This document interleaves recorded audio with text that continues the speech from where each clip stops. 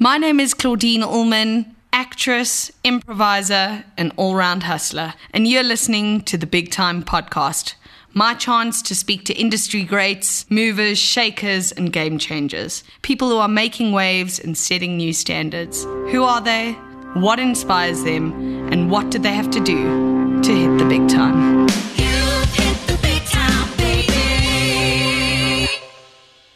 My guest today has been named Best Dressed Man by GQ magazine. He's an actor, TV presenter, designer, entrepreneur, and model. In 2013, he was named Cosmo's sexiest South African man, but he is unfortunately fully clothed, seated in front of me in my lounge. Please welcome Masego, Maps Maponyane. Thank you very much for having me. Woo, woo. Yeah. I have to be my own crowd. Sorry, I never get anything. Unless my mom's around, there's no one that ever claps or screams for me. Woo, woo, woo, woo, woo. Thanks, and Mom. we can put in, totally, you know I'm your biggest fan, and we can put in a clapping track as well. That is how, it's 2017, Yeah, perfect. that is how advanced we are. We can do that. I mean, I'm not going to lie. I obviously did my research. You know I adore you. I am doing research online. I have seen Maps' abs more than I have seen my own. I don't know if that makes sense, but it is absolutely true. I can see your abs coming through that t-shirt right now. Underneath the layers of soft marshmallow.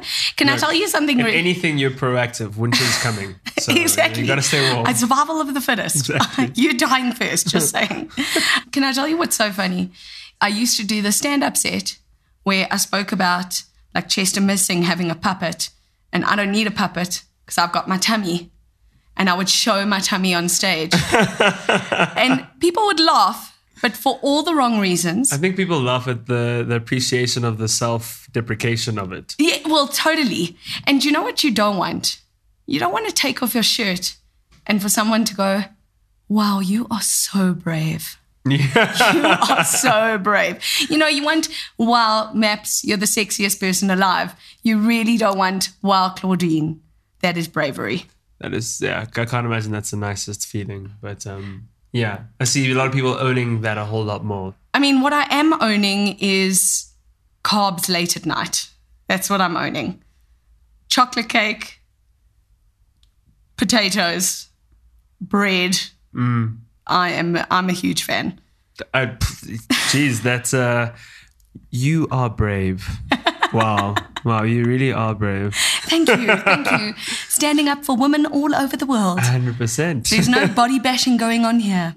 So Maps, my darling, as he moves the carbohydrates away from him, the muffins, I need to know how you got into this industry. What inspired you to become these 10 million things? Couldn't you have just chosen to be a doctor or a lawyer? I was looking for a job and needed to make money, and this is how I ended up where I am. Pretty much in sum, that was it. When I finished matric, my parents were pretty much just like, yo, you're on your own. I don't imagine my mom said, yo. Boy! She just said, listen, this is the situation at home. You're on your own. We've sent you to a good school. Do whatever you can, but you need to find a job. And I needed to do exactly that. Find a job, figure out what I liked, what I enjoyed doing, what I always wanted to sort of try out. And I realized that I loved people. I loved talking. I had a severe stutter from the first words I spoke till the age of about 12. So when I overcame my stutter... That's amazing. I just always decided that I would monetize my speech, oratory skill in any way. And that would be sort of my payback to my once... disadvantage. All the school kids would always make fun of me when I was in school of having the stutter. And I think as soon as I started owning it, and then when I overcame it, I always decided that would be the thing that would be, you know, the main feature around anything I did moving forward. And now everything I do is speak, pretty much, will involve speaking. I haven't shut up since overcoming my stutter, and it's worked out well. I remember in that first year, which is I guess a forced gap year in a sense. I was going to audition after audition because I wanted to get into TV presenting, and that involved that talking, and I could get sports involved or lifestyle, whatever it was. And the first job I got in that sort of realm in the media industry, because I was already a sales assistant at Akajo at the time, selling you the same thing every single season. the same exact thing, maybe in a different color. Started from the bottom, now you're here. And yeah, I got into TV presenting job called F&B Classic Clashes, which is a schoolboy rugby show. And that was on Supersport. And I went into field reporting and commentating and, you know, different aspects of it. And then one thing led to another. Someone had mentioned that I was okay to look at. So I should probably try and make, go into modeling to make extra money. So I was like, okay, cool. And I joined an agency. They didn't like me at all, in a sense that they didn't think I was any good in terms of the looking Not side of comfortable in things. front of the camera or not good looking? Were they blind? Not good looking enough to be, up front. Did they thought, actually have eyes in their head? Could they see? They thought the whole thing was just too sort of commercial. They would basically say to me that my glasses were not going to work. It's not very model-like. No one's going to like the look or anything. And I was like, okay, fine. Then I'll just find another agency. And that's exactly what I did. And they thought, because I was committed to making that my trademark, something that would distinguish me. They liked my look. They couldn't quite place my age, which is also beneficial. So I remember I was already like at 21 when I was in commercials. I had like 3 kids in some commercials. Didn't make sense He's to 42. me. He's 42. From there, getting more and more jobs in the modeling side of things, one thing led to another. Those other agencies were trying to get me back in their stable, but obviously I didn't go back.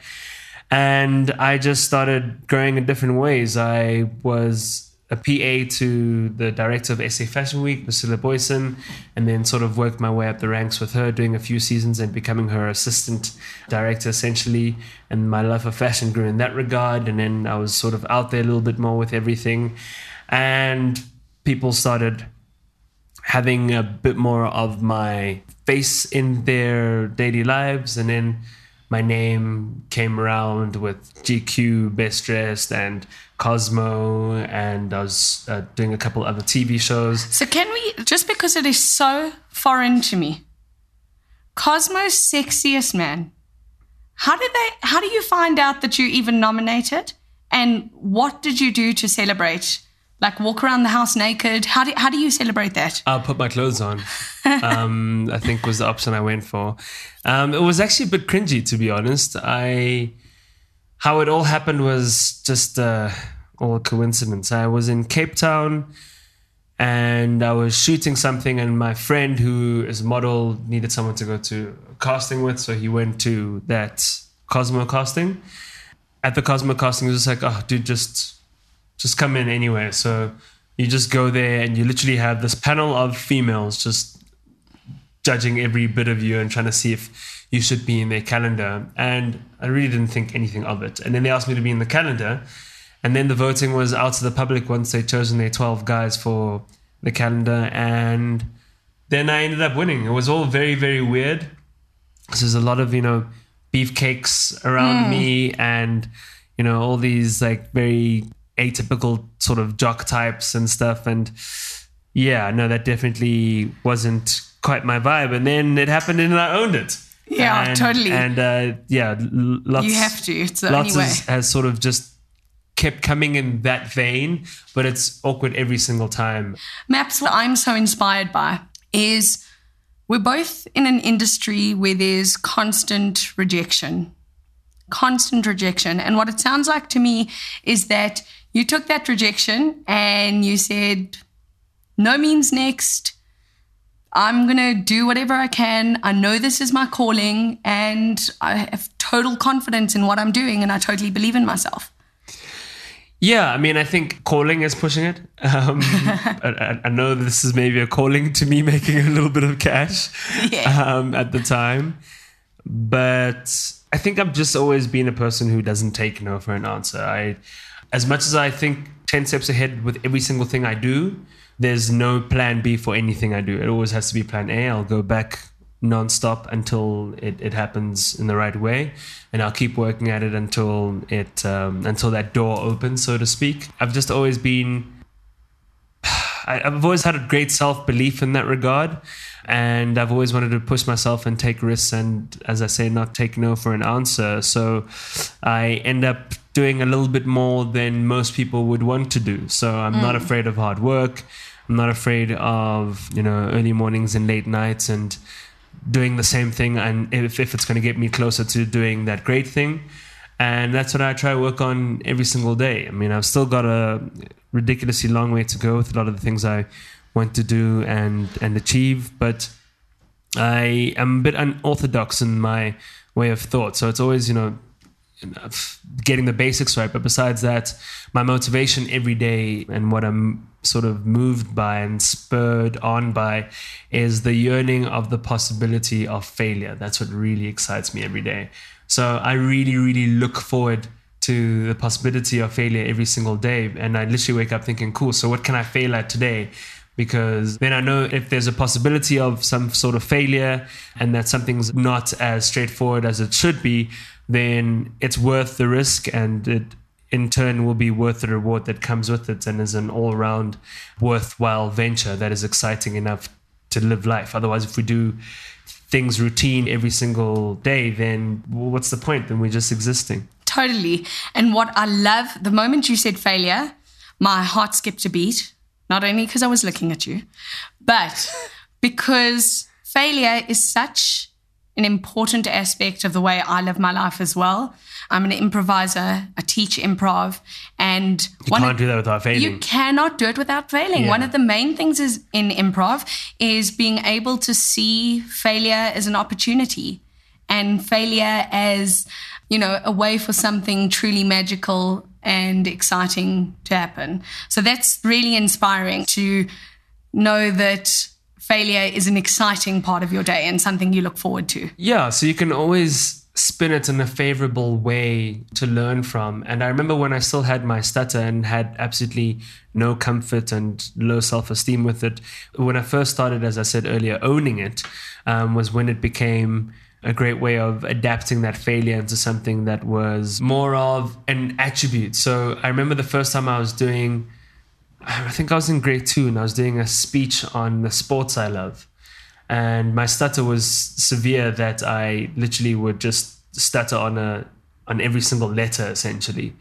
And I remember saying, hi, I'm Masego Maponyane, and my favorite sports,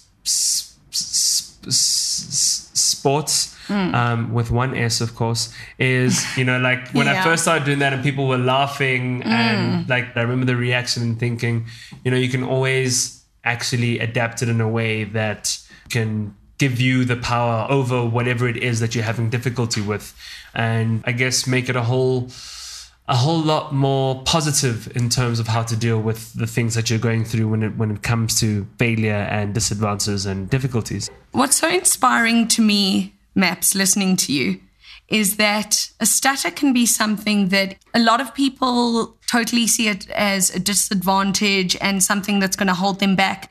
You took this inverted commas problem that you had and your outlook was so positive about it. What journey did you go on to get over your stutter and see it in this light? So I really just had to learn how to get words out at the same speed as my brain was thinking and not colliding with my brain functionality and my audio ability. And because of actually trying to find a rhythm between the two and not creating that traffic jam or those speed bumps of thinking too fast and then not being able to keep up. I mean, what's great now is that when I talk, I can actually do it and not actually have a problem. But then was a completely different issue. That's how I was thinking, and I was just not being able to, keep up and get the words out and everything. I had to do a lot of speech therapy, and I had to do a lot of reading to myself, a lot of reading out loud. And I would literally have to find how I could pronounce a sentence by finding some sort of a rhythm, because it's that rhythm that makes it easier for people with stutters to be able to speak.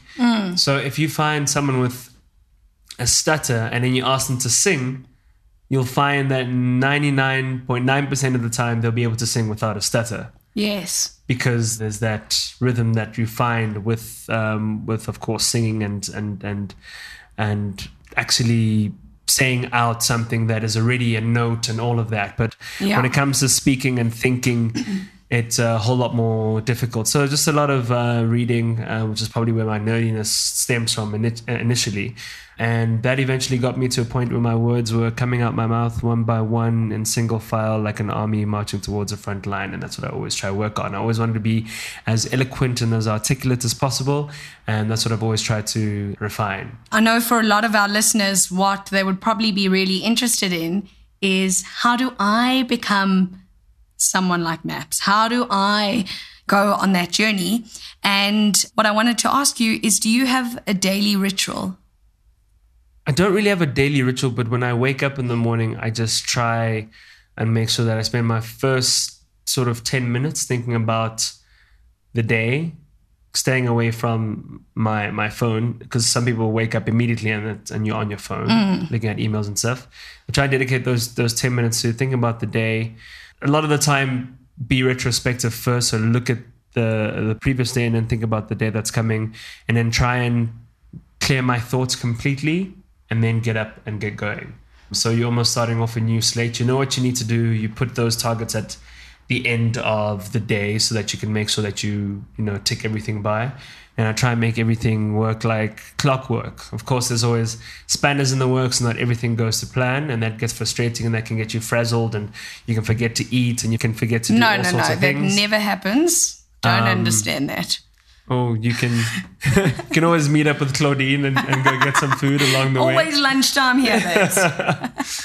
And it can get a bit manic, but my ritual is just to honestly just at least spend some quiet moments by myself in my mind. And set intentions. Yeah. Have clear intentions. 100%. For what you want. You'll never hear me say, if someone says, how is everything, how's work? You'll never ever hear me say that it's busy. Because busy is something that's so fashionable and cool to say, and is something that has absolutely no value whatsoever. So everyone's busy with this and busy with that, but then we can all be busy, but what's the point of that? How productive are you being with your being busy? So my aim every single day is to be as productive as possible with every single minute. Yeah. A lot of the time I'll plan things a little bit ridiculously because I'm punctually anal, and I get really pissed off when things are thrown off whack. And when it's back to back, it ensures that I'm as productive as possible. And with that, I've always led that very strict and tight scheduled lifestyle. And this year I've sort of committed to having no F's to give for the things that don't ensure productivity and make me happy. So I've tried to create gaps here and there so that I can still remember to make time for me. And that includes, being active and actually making time to eat and spend time with people that work with me so that we can keep going back to the drawing board and reassessing things and making sure that nothing is neglected and I'm not just going with the flow and spending most of my time on things that actually don't bring in any monetary gain, any knowledge, any improvement, self-improvements, or take me one step closer to whatever my purpose is. Totally feel you. And, to live life with that much intention and that much purpose it's so important, because it makes you ensure that you're spending every single minute of the day with that intention. What I need to know is, what has been that defining moment where you have gone, that's it, I've hit the big time? Hasn't happened. Really? No.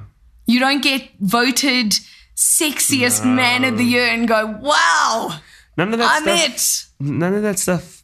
With all due respect to any of the magazines or award shows or publications or whatever that has awarded me any of those, none of that stuff actually matters, to be honest. Have you hit a moment at least where you've said, this is big? This is, this is something that's big for me, a dream I've always wanted to achieve? Yes.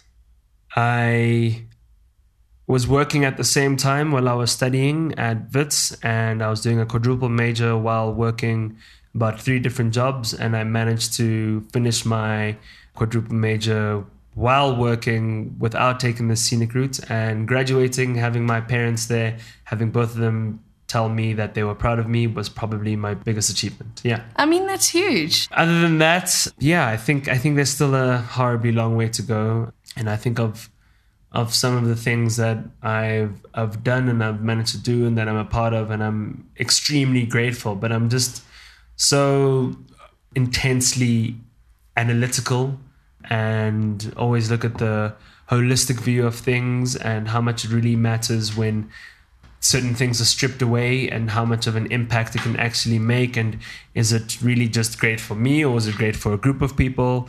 And all those things need to come together for it to actually be something worthwhile for me. So, and it's totally significant. Yeah. Absolutely.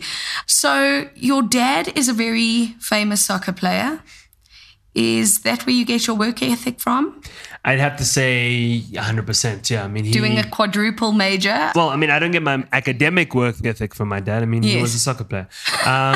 But in terms of just, yeah, as you say, work ethic, just work really hard as I can, definitely comes from him. And he would work nonstop on anything he did. My mom has got 2 master's degrees, so definitely from her as well.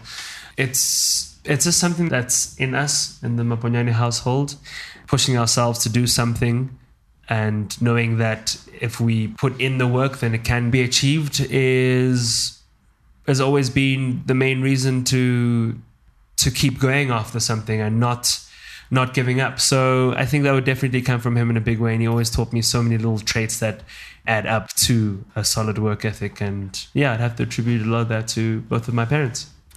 Maps, you're an absolute delight. You're an absolute inspiration. Is there anything that you would like to say to the listeners who want to get to where you are, who want to be an actor, TV presenter, designer, entrepreneur, so on?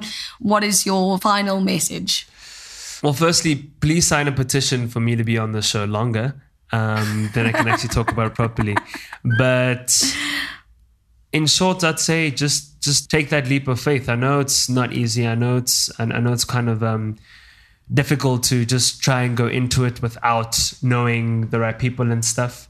But that's honestly exactly how I did it. So I struggled with this thing when I was younger, that people always said, it's not what you know, it's who you know. And that's a statement I always find exceedingly problematic when I was about 8 years old, when I was hearing it a lot. Yeah. And I could first sort of conceptualize it. And I'd say to my parents very naively, that's not fair at all. Yeah. Why is it because of that? So they said, that's how the world works. And I mean, unless you can think of another way, then it just is what it is. So I used to deliberate over it in my mind. And I remember when I was about 13 or 14, and this is how I live my life, actually came to what I think is a great alternative to that. And it's the fact that if you love what you do, are passionate about it, willing to put in the work, if you have those 3 traits, then you almost become the person that who you know wants to know, because you're so damn good at what you do that they can't ignore you. So I think focus a lot on just making sure that you get your talent out there as much as possible and be out there. And eventually people will want to know more about you, and it's in your hands. And I know a lot of time it's hard considering where you come from and stuff, but all you need to do is just take that first step and eventually someone will notice you. Just saying, I may want to become the sexiest man alive too. It was very inspiring. Maps, you are wonderful. Thank you so much for being here, for being such a wonderful guest. Where can we find you? You can find me on Twitter, Instagram, and Facebook. Maps Maponyane on Twitter and Facebook. MAPS-MAPONYANE, Maponyane, not Maponyane. And on Instagram, Maponyane, MAPONYANE. Thank you very much. See you tomorrow. Or the next day. You're amazing. Thank you, my darling. Thank you. Really, really thank you. What a legend. If you want to get hold of the Big Time podcast, you can follow us all social media platforms at the Big Time ZA, or you can get hold of me at claudineulman.com. You've been amazing. Thank you. Until next time, I hope you hit the big time.